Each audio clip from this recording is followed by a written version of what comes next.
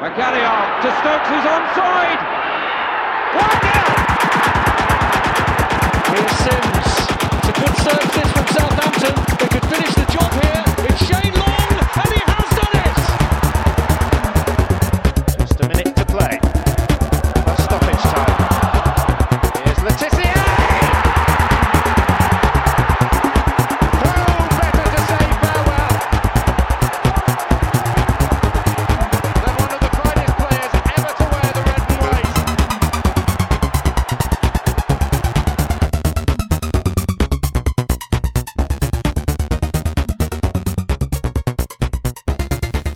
Hello and welcome to another episode of the Saints FC podcast. We're back after a little break. Tom's got some rather exciting personal news. I don't know if he wanted to go on that, get onto that on the podcast or not. But well, I wouldn't want to disappoint any female listeners, but I'm now engaged. Yeah, well, congratulations, Tom. Thank you very much, John. Obviously, the best way to get an invite to Tom's wedding party next year is to get onto iTunes and leave a wonderful review to the Saints FC podcast.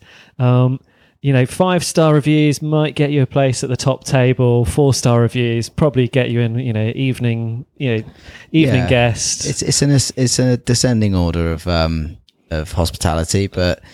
I can promise a 5-star review will be well worth your while. Okay, excellent. Big shout out to Dunners82. He gave us a 5-star review on iTunes. Thank you very much for doing that.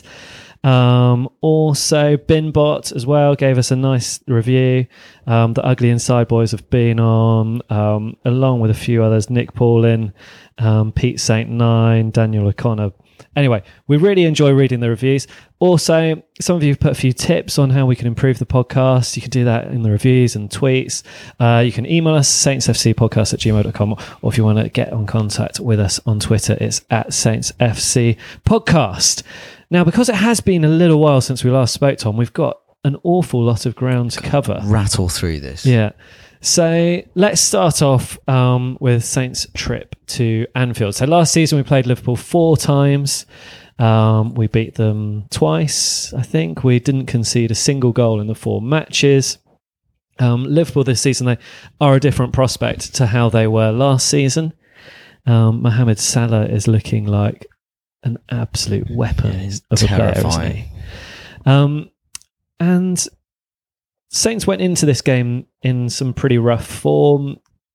If you follow the kind of Saints FC hashtag on Twitter, you can see that the manager was getting a lot of pelters. We even had a bit of a Pellegrino out campaign on Twitter going on. Some fans were calling for the manager's head. And I think after that 3-0 loss to Liverpool, a lot of Saints fans would have been looking at that and feeling like, well, something's really, really got to change here. It was awful, wasn't it? Yeah, I think it's probably the lowest point of the season. I mean, Wolves runs a close run thing. I mean, Liverpool are really good, and they're going to steamroll a lot of people. But I think it was the first time in a number of years that people had questioned Saints' effort, and that was what I think what really stung. I think the players were aware of it as well. I think they came off and they realised that they had been schooled in quite a big way. Perhaps before this match. And including, in fact, this match, the Saints players have kind of been cruising through the season a little bit. I don't think we'd necessarily seen a really big effort. I think they've got confidence in their own ability and they thought they could just kind of cruise through the season, do okay. Well, I think they took the negativity from the Burnley game, which was the last game I was at, and it very hostile from quite early on, and then particularly obviously from when Burnley scored. And I think that this was kind of the nadir of Saints' season. For me, we're seeing good teams get absolutely hammered by Liverpool, but again, it was the effort, and I think that's what really scared people is have we kind of lost that spirit? And I think it was quite a worrying time. So really, for the next game, who better for your opponents could you have than an Everton that were floundering? They were having kind of manager problems. They got rid of Koeman, as we know, but they hadn't actually replaced him. We still had David Unsworth. It would have been, that was the only way it could have been better if Koeman had still been in charge. Yeah, that would have been really quite wonderful. But Saints didn't only just kind of go to Everton and just like scrape a result or play reasonably well. They actually went and they played fantastically well against Everton. I think we saw with Charlie Austin, we'll talk about Charlie Austin a lot, it's inevitable, but I think he's given the team a real focal point, a real impetus. We were saying earlier that we're a team that for a number of years, really from Ricky Lambert onwards, we've played with a big target man. And I think some of our best football has been played with a big target man. And I think against Everton, you saw what a player of Charlie Austin's caliber can do. He rattles people. He gets in people's faces. People don't like it. And it was a really great performance with brilliant goals. Yeah, those two Charlie Austin headers I really, really enjoyed.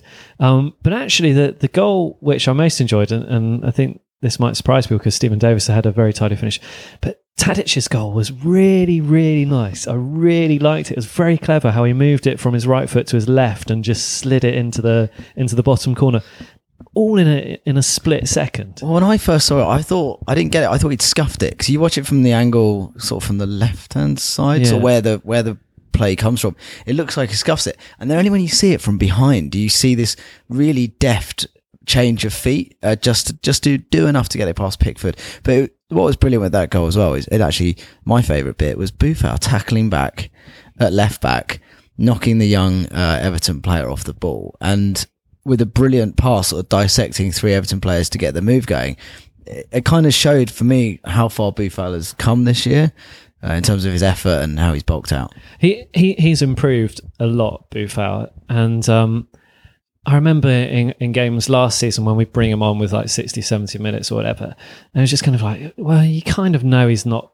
I mean, okay, so he can change the game. There's the potential, but it's going to be really, really, really frustrating. And the only way that he's going to change the game is if he does an individual piece of brilliance, which we saw twice last season. We've seen once this season. But now he's contributing something to the team in terms of like, he can pick up the ball, he can run with it, he can hold up the ball, he can tackle, he can start a move. There's a lot more to Boufal now, isn't there? Yeah, and I think we saw a little bit of the old Boufal against Bournemouth, where maybe I think you tried a bit too hard. But what he's not doing now is always trying to beat 4 or 5 people. He's just using the ball very intelligently. He's definitely been in the gym. He said recently that he spent 4 weeks over the summer when he could have been on holiday practicing. He looks bigger, he looks stronger, he looks more suited to the physical attributes of the British game. Yeah. And another player I think we need to talk about in the win against Everton is Pierre-Emile Højbjerg. Who? You've not been around all season. Yeah, I mean, totally coming from the cold.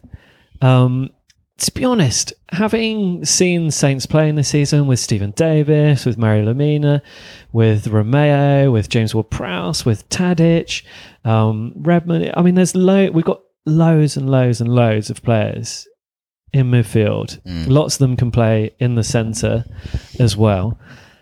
And I didn't really see there being much of a position for him in this Saints squad. It's certainly not around kind of regular starts in the first team. Well, they look for a time where you would just kind of see Romeo and Lemina, and in that kind of holding midfield role to destroyers. But you don't go to Bayern Munich at 18 and play lots of games under Pep Guardiola. You don't play like 35 games for the Danish national team by the age of 22 unless you are a really, really good footballer. And he shows a great engine. He's got brilliant vision of passing. What we've not seen is goals, but he appears to kind of galvanise the team a little bit. It's really exciting. I think that was the best performance I've seen of Pierre-Emile Højbjerg so far was the game against Everton. And it's funny, you look at a game where it's a 4-1 win, Charlie Austin's got a brace, you're looking to the attacking players for saying, right, well, these are your potential for the man of the match. But for me, it was him. Yeah, well, you need to have unsung heroes. So Stephen Davis is, at Saints, we've got Stephen Davis, who is the archetypal unsung hero footballer. Other teams might look at him and sort of say, well, how does he, what does he bring to the game? But when you watch them week in, week out, you realise what he does. And Saints have pace in Redmond, and to slightly less extent with Tadic, but certainly with Bertrand and with Cedric.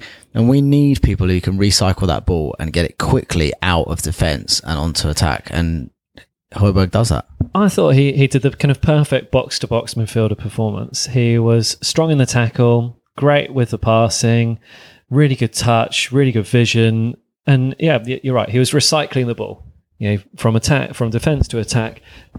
And Saints just looked really, really good with him kind of pulling the strings there in the middle. It helped that Everton were ragged. They're all over the place, but you still got to beat them. And we've seen with Allardyce now, it's the same players and they're turning it around a little bit, Everton. So, well played to everyone there for a great result. Yeah. Sigurdsson won the goal again. He always Does scores it every against time, us, isn't doesn't it? he? Yeah. We'll come to someone else who does it against us every time, shortly. Yeah. So next we're heading up to the Etihad. This was a free hit as far as I was concerned.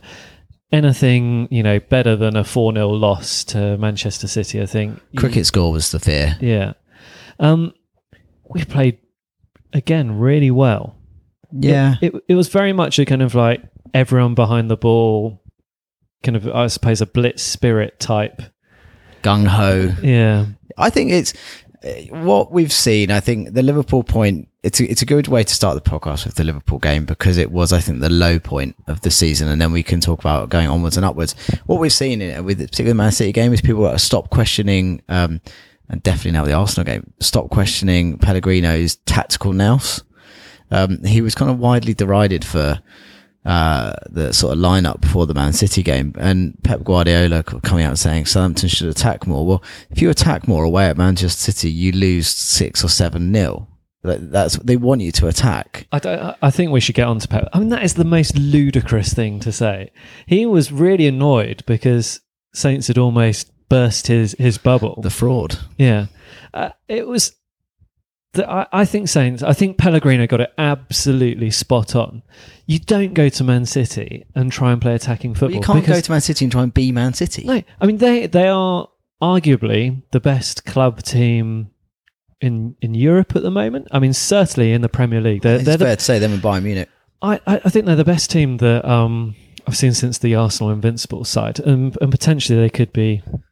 And they have goals from everywhere. Yeah. Even Otamendi, 5 goals in Premier League now? But Saints, who couldn't buy a goal, a few weeks ago, we actually got a goal against Man City. And a bloody good goal as well. Romeo, although I do fear that if he was any further away from the goal, he would have actually skied that. I mean, he managed to get it right into the roof of the net from about 6 yards out. Just. Yeah, and Yoshida as well. God, we could have had 2 goals against Man City. And Hoyt's was probably arguably the easiest. But for the goal, Romero's goal, what brilliance. I think it's kind of been lost now because we lost, but what brilliance for Buffon. Oh, the touch was magic. It just pulls out of the sky, leaves Delph for dead. Fantastic. It was a beautiful thing to watch, that touch from Buffon. There's loads and loads of positives here. I think... the goal from Sterling, these things happen. It was devastated to concede so late on. Actually, I think Van Dijk's own goal, there's more questions to be asked from that. I think that's the kind of goal that we should be able to defend against. Yeah, it's tricky. I mean, De Bruyne is up there, probably one of the best players in Europe at the moment. It's a clever free kick, and there's an argument to say it maybe is a bit symptomatic of a Van Dijk that is coasting a little bit and is a little bit not as on it as he was pre-injury. And whether that's because he wants to leave or whether because he's still not fit or he's still not up to the pace, I don't know. But it did seem a little bit careless from him. I don't think he's operating at 100% at the moment, Van Dijk. That's fair to say. I think the Van Dijk pre-injury last season... I mean, we still conceded goals when we managed to kind of build him up, I think, in our heads whilst he was out injured that, if Van Dijk was here, we would never concede any of these goals. Of course, we conceded goals when he was in the team. But there's certain goals like that one where he got the own goal. Also kind of thing like the Giroud goal. The most inevitable goal in the history of inevitable goals. Exactly. And I think those are the kind of goals that we should perhaps be defending. So... we lose 2-1. It was a really, I think, good performance, a clever way of playing. I think you're right, Pellegrino, tactically spot on. Saints had gone from having all this possession and being very, very ineffective into this match being a team that, weren't ever going to have much possession, but being quite effective. The fact that Romeo did score a goal, that Yoshida had a good chance, that Hoot had a really good chance, we potentially could have scored 3 goals at the Etihad. That tells you, without, I don't even know what the possession stats were, but it was... They were all over us. I think they were about 70% possession, Man City. So if you can get 3 really, really good chances for scoring a goal when you have very little of the ball, that shows you being effective. That's good tactics. Yeah, and I think, again, tactically he was spot on. He realised that you can't go and play Man City at Man City's game. He's getting it. I think we're kind of seeing the reconnaissance of Pellegrino. Man, it's about time, isn't it? Had to happen. Pep Guardiola and Nathan Redmond. This was really bizarre. It's weird. Tom, I mean, just in case there's any Saints fans that have somehow managed to avoid this, tell us, what did you see on the pitch when this happened? Well, you saw like a very not distraught, but like a very upset Saints team who come very, very close to doing something that only one other team had done all season. Trudge off the pitch, jubilant Man City players, like people who have lost legs and are like running onto the pitch. And poor Redmond sort of just trudging off, and I don't know, Guardiola's just in his face, like screaming at him, like spit flying everywhere. And, Redmond does this thing where he kind of puts his hand over his mouth to reply. So he does it all very dignified. It's a wonder that Redmond just didn't smack him. But yeah, I think it's just such a weird reaction. I just don't get it. It's strange, isn't it? It's almost kind of like, I think we got that close to robbing points off Man City, for the first time since Everton did it earlier in the season. And I think Pellegrino must have really felt this was a big slight on him, because the manager, basically, it's not Pellegrino, it's Pep Guardiola felt like, Pellegrino's outsmarted him, because he kind of had. Yeah, I mean, if you look at their play, they've got goals in ridiculous attacking talent. And so I think Pep's feeling quite on edge at this point. He gets the really exciting victory. But then that spilling of emotion and launching it at Nathan Redmond, who admittedly he did have a fantastic game at the Etihad last season. Yeah, he tore him to pieces. But I think that's what he was saying. He was saying, you got to play that game. But part of being a footballer, I imagine, is being tactically disciplined. And if you want to look at what happens when they're not, look at Benteke on Saturday. Look at, he takes that ball off Mihailovic, who is the designated penalty taker, and he misses. Yeah. And that is that's a form of indiscipline. And Redmond, if Redmond hadn't been disciplined and maybe hadn't tracked back, we might have lost 3 or 4. Yeah. They have to kind of be disciplined. And it's really, of course, Pep wants you to go to the Etihad and try and play football, because if you go and try and play football at the Etihad, you will get beaten by them, because Manchester City are the best footballing team in the country at the moment. Easily. And last season they weren't so much. Yeah, no, well, last season as well, they looked weak at the back. Yeah. This season, they players like even Otamendi have stepped up. I mean, they also had a goalkeeper that can stop shots last year, which is... Yeah. I mean, they look nailed on. Yeah. If you have any money that's not in Bitcoin, then put it on Man City. I think it's too late for that, Tom. I mean, the odds are just going to be... there's going to be practically no point there. Right, so let's move on. I think after the Man City performance, we have Bournemouth next. I think probably most of us were hoping that we would go to Bournemouth and win this one. Having shown a bit more resolve, having beaten Everton, having had such good performance at Man City, you want to go to Bournemouth and win, don't you? But Bournemouth are no mugs, and they'd won 3 on the bounce before losing against Burnley, who are also very good, particularly away from home. So I did think there was maybe a sort of sense of, I think Saints fans thought this would be easy, and I don't really know why anyone thought it would be easy. Plus points. Some of the players played really well. I think Charlie Austin's goal was excellent. Redmond, when he came on, looked good. Negative points. Hoyt. My dad, I was watching the game with my dad, and my dad said, you look at Hoyt, he's done that twice. He's going to get caught. Yeah. And he did. He was showing a little bit of Artur Buric about him there, wasn't he? Yeah. And Pierre not being back. I don't know what Pierre was doing. I think we've missed Suarez a little bit. But positive. I mean, I think if we can draw away games, that's good. Yeah, that is good. I mean, and also coming back from 1-0 down. Yeah. Let's think about earlier. We should have won as well, I think. Earlier on the season, Saints go 1-0 down, and I would be convinced that was it. It's all over for us. We had no spirit or fight earlier on the season, and something has changed over the past few weeks. If Charlie Austin, I almost think that ball was too good for Charlie Austin for the header towards the end. But again, it was a resilient performance. The team spirit looked good. Players that were been out of form, like Bertrand, are suddenly looking very, very good again. Fraser Forster's looking good. There's reasons to be cheerful after the Bournemouth game. Yeah, and I think you're right as well about Nathan Redmond had a good game against Bournemouth. Does he come on at half time? He came on half time for an invisible James Ward-Prowse, who the game totally passed by. All you can do if you're Redmond is come on and make an impact. And he set up the goal with a very clever cross, and he looked troublesome. Sooner or later, I mean, this doesn't mean anything, but I was playing FIFA the other night and Redmond's got a hat-trick. So you wait, this is coming. Oh dear, I think we're going to start clutching at straws if we're going to start talking about FIFA performances. I guess it's quite interesting to hear that there's some quite unusual things happening here. So, like Redmond having quite a good game, Ward-Prowse getting hooked at halftime. You think kind of Ward-Prowse getting hooked at halftime probably means he doesn't get into the starting lineup against Arsenal, but he does. And obviously Pied, he's been binned for his mistake, and the same with Hoot as well.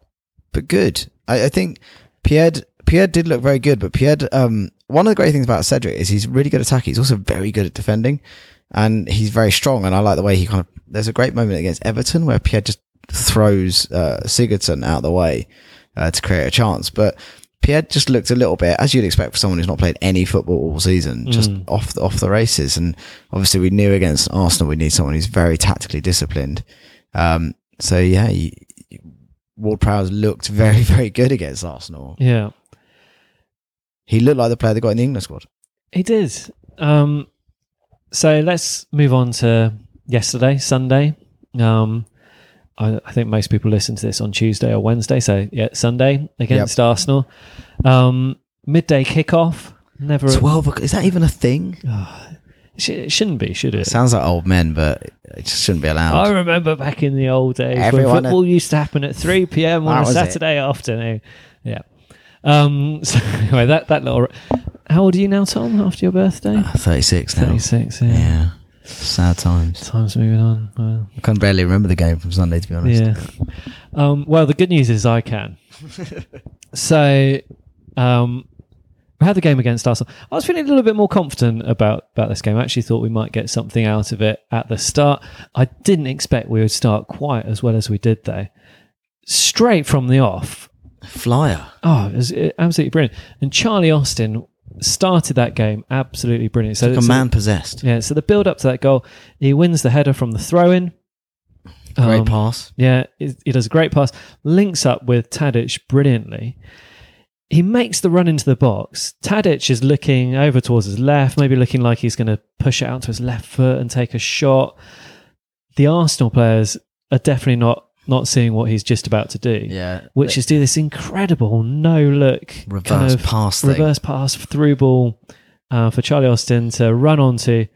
One touch, tees himself up lovely, and then just dinks it past Cech. That's what Tadic should be doing. Like, he's so talented. This is why Saints fans get angry at Tadic, is because they know that he is so talented. And he's starting to weigh in with assists now, but that kind of no-look reverse pass is exactly why he is there. And he was brilliant for a lot of the game. He created a lot of chances. It's the kind of thing that he does for Serbia more regularly than he does for Saints, despite the fact he plays for Saints about 10 times more regularly than he does for Serbia. Yeah, it was just, it's what you have him there for. He's such a clever player. And we spoke earlier about this, but I do think we're better playing with a big target man. We've tried to change the way we play. We brought in Gabbiadini, who's a fantastic player, but this kind of subtle off the shoulder thing. But maybe our style of play is better suited to a big lad up front, and who can hold the ball up and can barge people out of the way.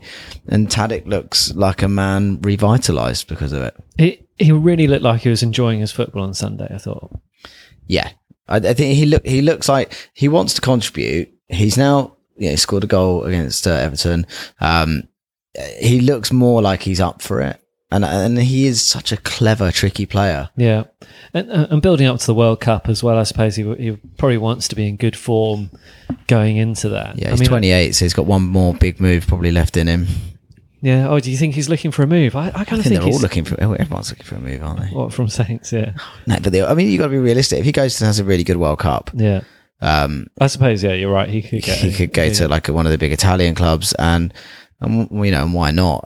But he looked really good, and it was a great assist, and it was one of a number of really clever chances that he created on Sunday. And so we've just watched back the highlights once again, just have another look, just to agonise over the missed chances as well. But those first 10 minutes, Tadic and Austin were just going for it, weren't they? Yeah, hell for leather. Austin getting caught offside a couple of times when perhaps he shouldn't have done. We think it's not rocket science, but it's because he's a big lad and he needs to maybe take a step before running because he can't outrun people. Yeah, and I think Austin is, perhaps a couple of beers a week less, maybe half an hour extra in the gym more, perhaps a slightly more refined diet away from being a really, really classy player. He scores goals. They give him chances. He scores all types of goals. Yeah. He's a really. They can build that team around him. It'd be interesting if he plays on Wednesday because obviously he put in a really good shift, 86 minutes, and I think he said after the Everton game that was the first time in like 18 months he'd played more than 80 minutes of football since I think one of the first games of the Claude Puel reign. Wow. So we'll see, but I think that he looks, excuse the pun, hungry. He looks like he wants to score goals. And for all he might not be technically the most gifted footballer, but you give him chances, he will score goals. Do you know what I think a little bit about Charlie Austin at the moment? He's almost a bit like Ricky Lambert when he first joined the Saints. So when Ricky Lambert first joined the Saints from Bristol Rovers, my God, he could score goals. He was an incredible finisher. You could give him the ball, he would score a goal. The rest of his play wasn't quite there yet. And it took him maybe a season and a half to start to get up to fitness, start to kind of develop the other parts of his game, start to kind of develop the awareness around the Saints side, start linking up well with players like Lallana, Richard Chatplay, other players that we had at the time. Yeah. And I think Charlie Austin is perhaps not far off that. He's always got the goal scoring ability. I remember him scoring against us with QPR and with Swindon Town as well. One touch, didn't they? He had like one half chance against us for QPR. Yeah. So we know he's got goals in him. And I mean, the last, 4 or 5 games, has he got 4 goals in 5 games now? Yeah, so he got 2 against Everton, 1 against Arsenal, one against Bournemouth to add to his 2 at the start of the season.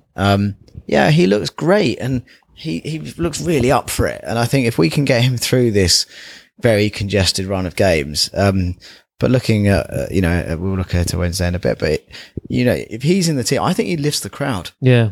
And people want to see his name on the team sheet. It's also great to see him enjoy scoring and the celebrations and bring a bit of fun back to St Mary's, I agree with that. And I think he gives, maybe there is something of that everyman about him. Yeah. Like Ricky when he first joined that people can kind of relate to. Yeah. He clearly likes a beer. He likes his horses. Yeah. Great for him. And as long as he's scoring goals, who cares what he does? Yeah. Also, I do like a football player with a beard. Tom, you're aware of a beard. I'm aware of a moustache. There's not enough facial hair in football. There's too many silly haircuts like Pogba, and not enough silly facial. Not enough facial hair. But I think maybe Charlie and I have facial hair for a similar reason. It's to hide our excess chin capacity. But yeah, I like Charlie Austin because he looks like a good time Charlie. Yeah.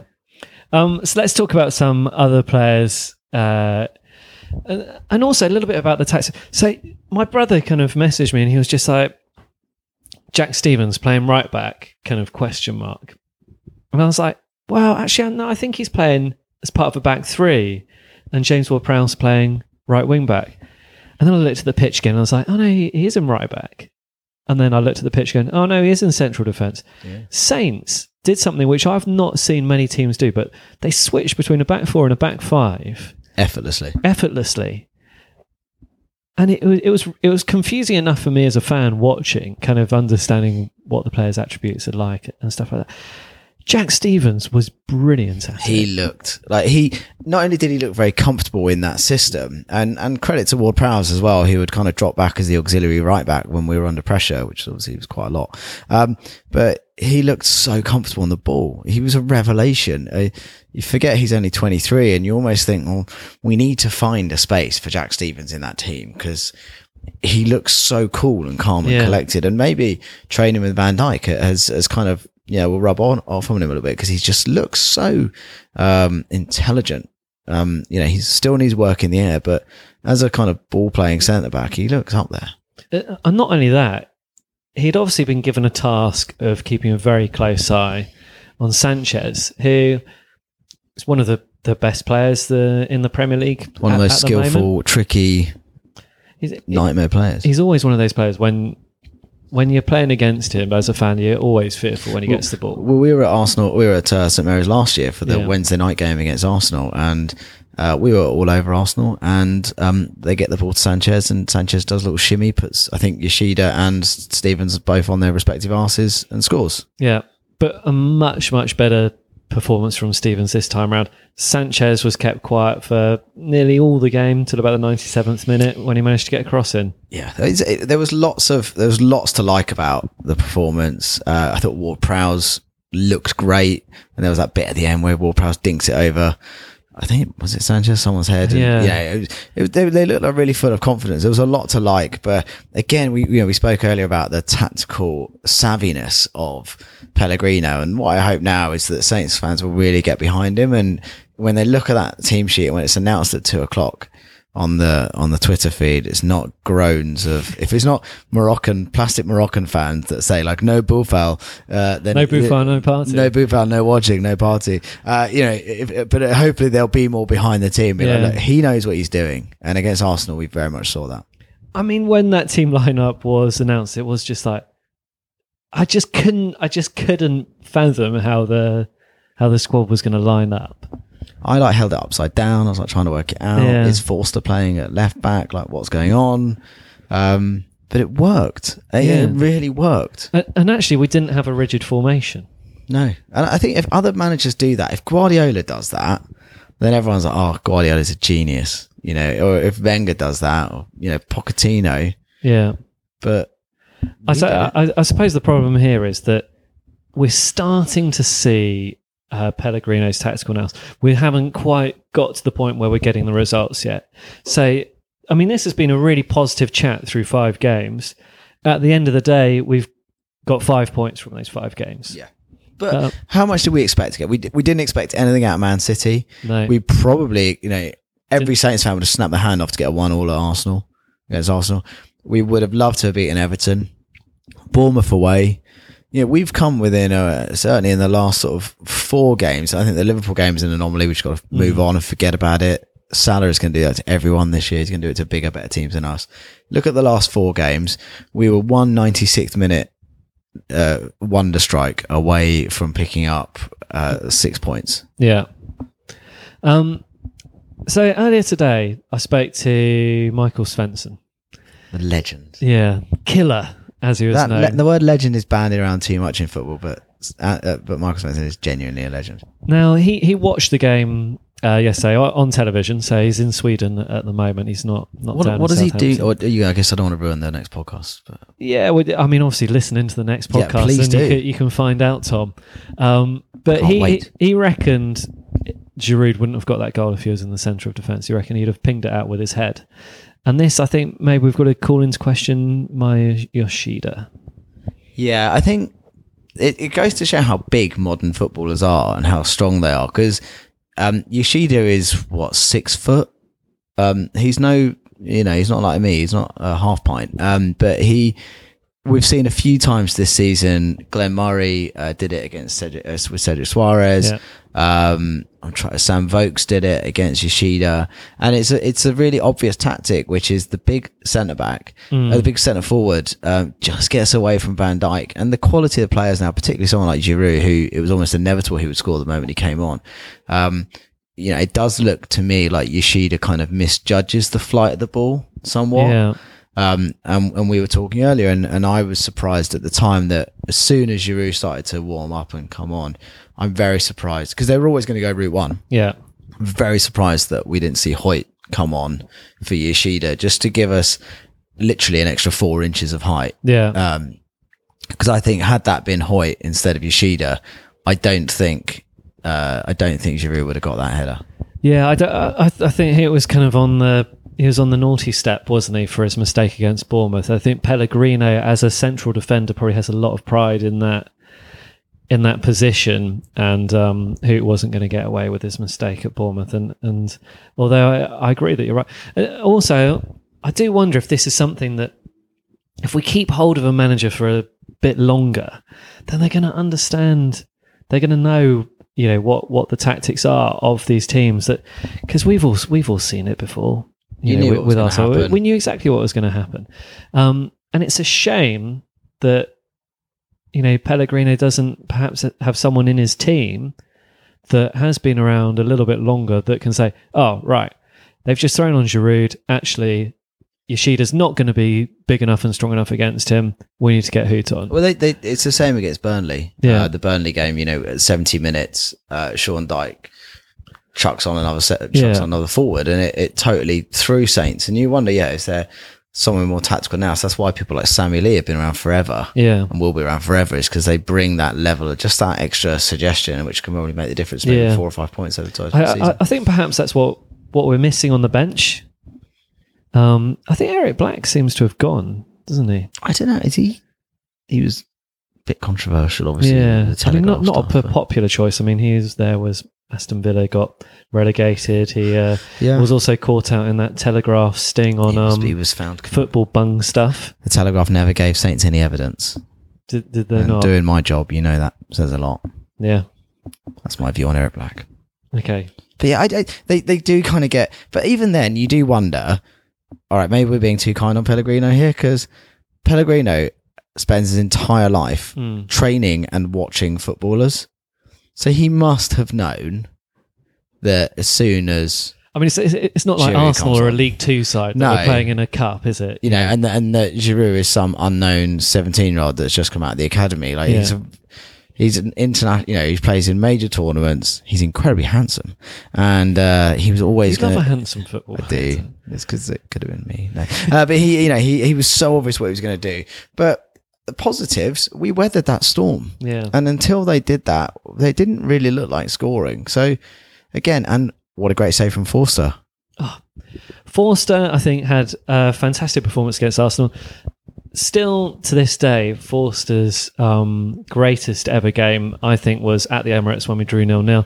It's a game that I was there. I was behind the goals. I watched Forster make save upon save upon save. He was unbeatable, wasn't he, that day? Incredible.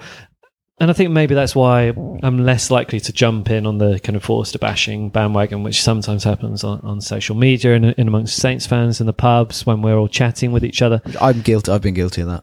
Yeah.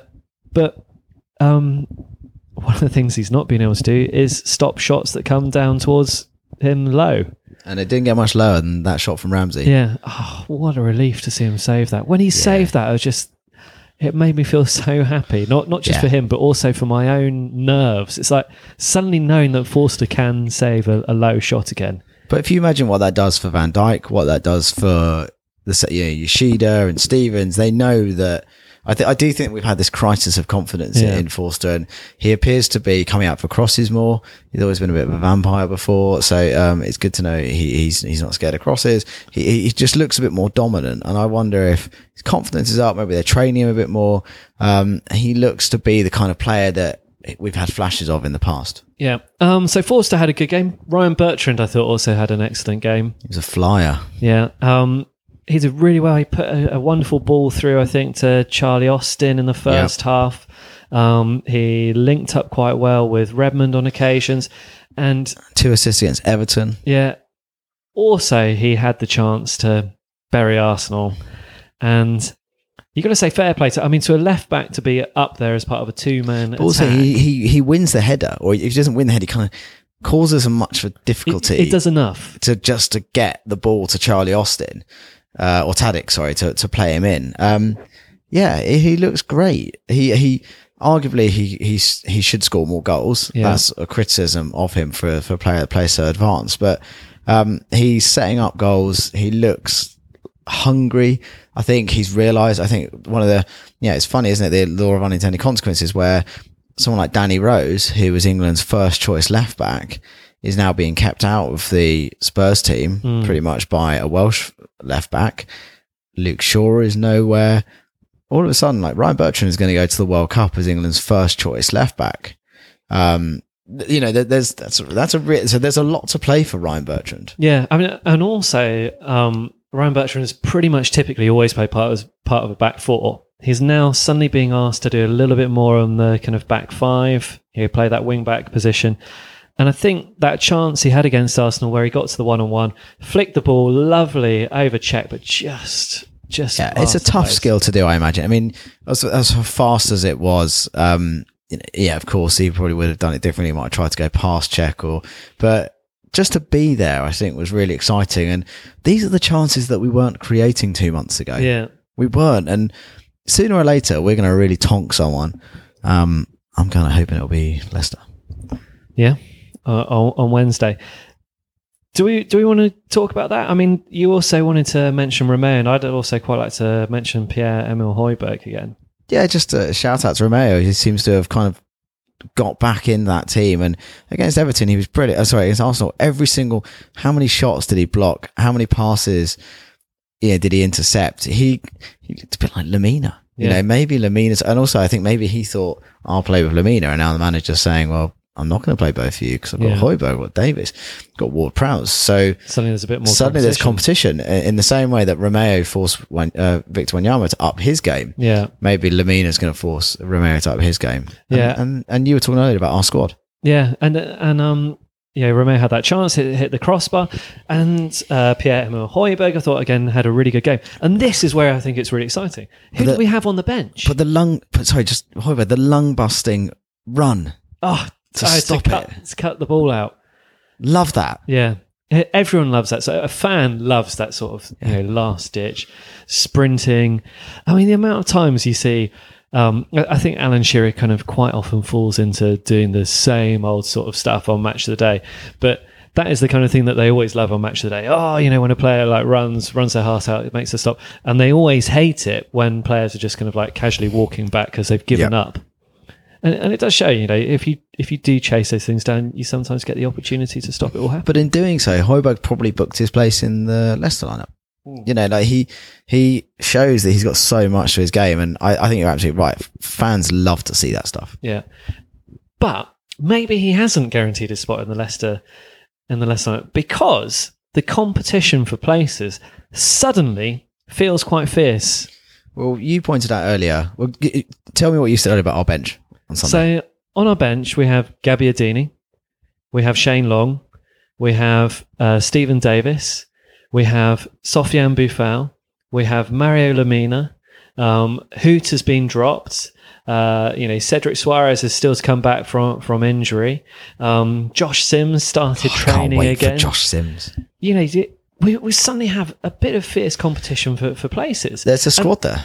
Yeah, and actually we've seen over the last 4 games good use of the squad. We've seen different players come in at different times and do different jobs. And, Ward-Prowse had a stinker against Bournemouth, but then he did a good job against Arsenal. Jack Stevens been from nowhere, comes in, plays Jack fantastic. Stevens has he even played a minute under Pellegrino? I don't think he had, has he? I mean, I think maybe a few here and there, but certainly hasn't been a big part. Comes in from the cold, does really well.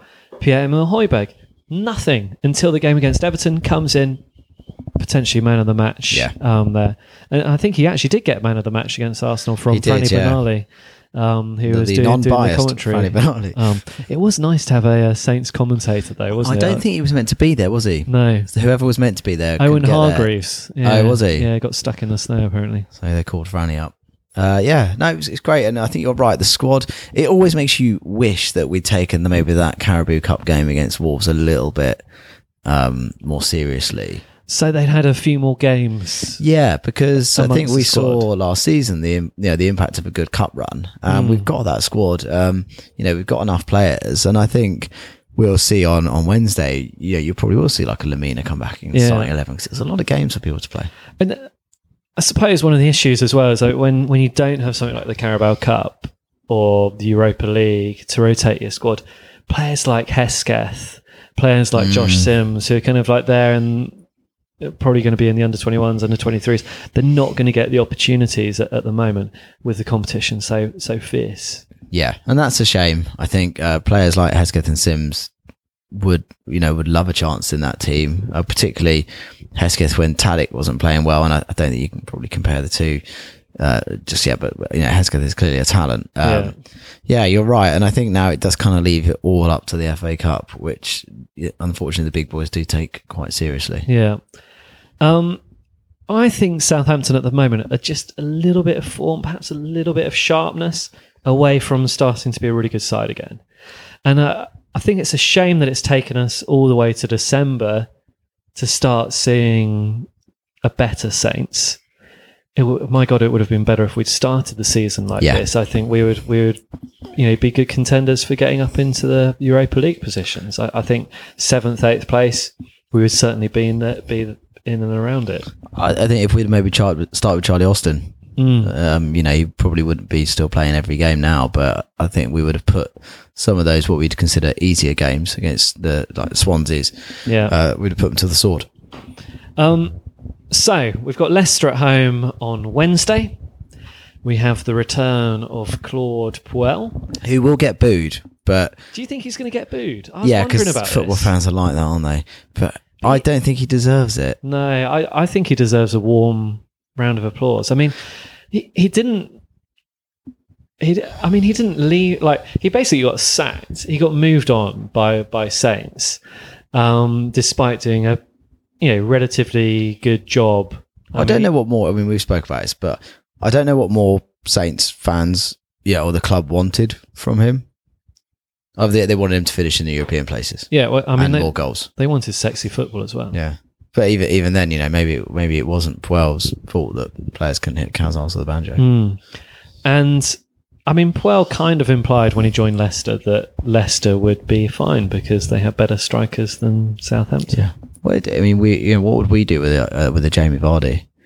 Riyad Mahrez is kind of our Buffal, but Riyad Mahrez does it every week. So I think you'll see a really good game on Wednesday. It's kind of weird because there's nothing to play for, but also everything to play for. I kind of think I was feeling a bit more confident against Arsenal. I thought we might get a result against Bournemouth. I thought we'd give ourselves a decent showing at Man City. I don't know. I could kind of see Puel doing a little bit of a number on us here. I can 1-0 Mahrez. That's it. Yeah, I can see that. I think, but they've not lost in something like 9 games. I think they've picked up since he joined. They've picked up the most points outside of like Man City, Man United, and Liverpool. Really? They're on a really good run of form.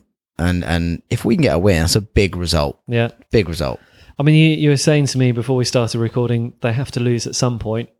Is it going to be Wednesday? You'd hope so. Yeah. I'd like so. I mean, I think they've only lost 1 game in the kind of 9 that he's had. And you think they'll have to lose at some point. Vardy at the weekend did look very tired, so whether they'll rest him. And they're a bit like Saints, and they've got 1 great goal scorer, and then their second string forwards aren't up there, which I'm definitely going to now regret saying. Leicester aren't necessarily that kind of different from Saints, really. I don't think in terms of kind of personnel, squad strength. I think the season they won the league, it could have been us. Like man for man. Yeah. They did not have better players than us. Mahrez was inspired. Yeah, Kante was unbelievable. Yeah, but a level above Romeo. Yeah, but they should be an inspiration to Saints. Yeah, absolutely. I mean, I had a lot of Saints players in interviews after Leicester won the title saying, that's what we've got to aspire to. They've proved that it is possible for a decent squad, albeit not a top 6 kind of budget squad, can actually go out there, beat the big boys. I mean, we know we could have easily have beaten Arsenal. We could actually have nearly have beaten Manchester City. We know that there are wins against the big teams there. It's a game of fine margins, Yeah. isn't it? And, we just need to start turning some of those things aren't going against us. Those Ryan Bertrand chances, we need to kind of start turning them in our favour. Yeah, and maybe kind of actually doing a couple of those defensive header clearances would be pretty good as well. Yeah. So, Tom, can I push you for a prediction against Leicester? Obviously, we'll win. I'm going to predict a 1-0 win for Saints. Tight 1-0 win. Okay. I was just looking back at a tweet from Andrew H2K17. A few weeks ago, he asked everyone for their score predictions for the games from Liverpool on all the way up to Huddersfield. You've done pretty well on this. Yeah, I've done fairly well, and in that I predicted that we would beat Leicester 2-1. So I'm going to have to stick with my original prediction. Well, you've been pretty Mystic Meg-like on your other predictions in that thread, so I don't see why you deviate. It's not been totally accurate. I thought Liverpool would beat us 2-0. Obviously, they beat us 3-0. Correct result. I thought we'd beat Everton 3-1. We beat them 4-1. Again, correct result. Score was off. I thought Man City would beat us 2-1. They did. They did. Sadly. I thought we would beat Bournemouth 1-0. That's one goal away there. So didn't get that one right. I thought Arsenal would beat us 2-1, and we drew 1-1 with that one. So, yeah, it's pretty good. It's not. I mean, I guess I don't know how good Mystic Meg is at football predictions, but She's surprisingly good. Yeah, Yeah. it's that crystal ball. So yeah, I'm going to go 2-1 Saints. I really hope that we beat Leicester, although I wouldn't be too surprised if Corpwell gets one over us. The next game that I'm going to, though, however, is the one at Stamford Bridge. Saturday, very jealous of this. Yeah, Maybe. I don't know. We could get... I haven't been to Stamford Bridge for quite a long time. I think the last time I went to Stamford Bridge, they had wooden seats. Yeah, it's going to be different now, I'll tell you that. And I think they had a car park at one end of the pitch. Do you remember that? Yeah. I think it's mid-90s. Maybe Yeah, even we that. used to go. Yeah. And it's just one of those quite old hooligan grounds. Yeah. I remember my dad kind of, we were kind of in the Chelsea end.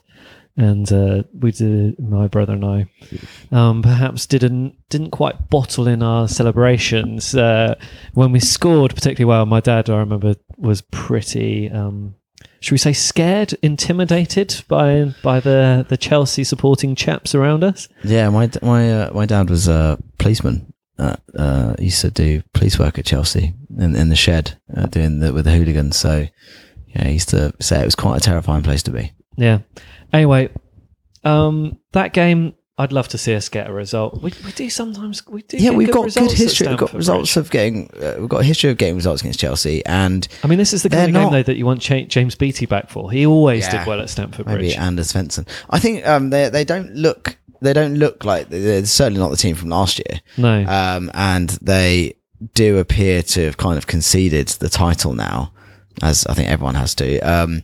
So it'll be interesting to see, because I guess there's still a lot to play for, but yeah, it'll be fascinating to see, because I guess that kind of game is we would look at now. I think it's possibly winnable. Yeah. I mean, there's obviously midweek action, but obviously we've got midweek action as well. It's a bit of a shame this one doesn't come after a Champions League match, because I think if it came after a Champions League match, I'd back us to get a result. I think it's going to be difficult. Morata looks like a hell of a player. I mean, again, I don't want to get a pattern here, but God, he's handsome. I'm looking at my prediction here. In response to Andrew, I put that this game was going to be 2-2. I think that was maybe a bit confident and a bit cocky. If we could score 2 goals away at Chelsea, that's a hell of a good result. Yeah, we'll wait. I mean, do you remember the game? Was it with Stephen Davis and Sadio Mane? And Graziano Pella. Oh, it was a great game, that was. Let's have one of those. That was brilliant. John Terry put on his arse by Sadio Mane. Yeah, that was great. That was when they were in that real funk with Mourinho. It was brilliant to watch. So then after Chelsea, we have a run of fixtures: Huddersfield, Tottenham, Manchester United, and Palace. That takes us up to the end of the year. Huddersfield, Tottenham, Man United, Palace. I think there's 2 winnable ones in there and 2 that perhaps are going to be more tricky. Well, those Spurs at home, they're home. Anything go? Well, actually, no, they're steamrolling people now, aren't they? They're actually starting to do that again. Yeah, I mean, if you'd said 6 points from those games, you would take that. Yeah, if you offer me 6 points, I mean, you got to think they'll get 3 points at home to Palace, and you should expect them now. Huddersfield don't look like they're struggling a little bit now. Yeah. So I think on the whole, a little bit more positive than probably a lot more positive. Positive. Last time we spoke. No one's questioning the tactical nous of the manager. No one's questioning the desire of the players, and no one's questioning whether we can score goals. Well, that's a relief, isn't it? That's what we need to do. I mean, those were all genuine questions a few weeks ago. It sounds melodramatic, but if we weren't scoring goals, there was a chance we could get relegated. Particularly when Brighton and Huddersfield were looking pretty good. Because you'd expect them just to get tonked every game. Yeah. Thank God for Palace, I say.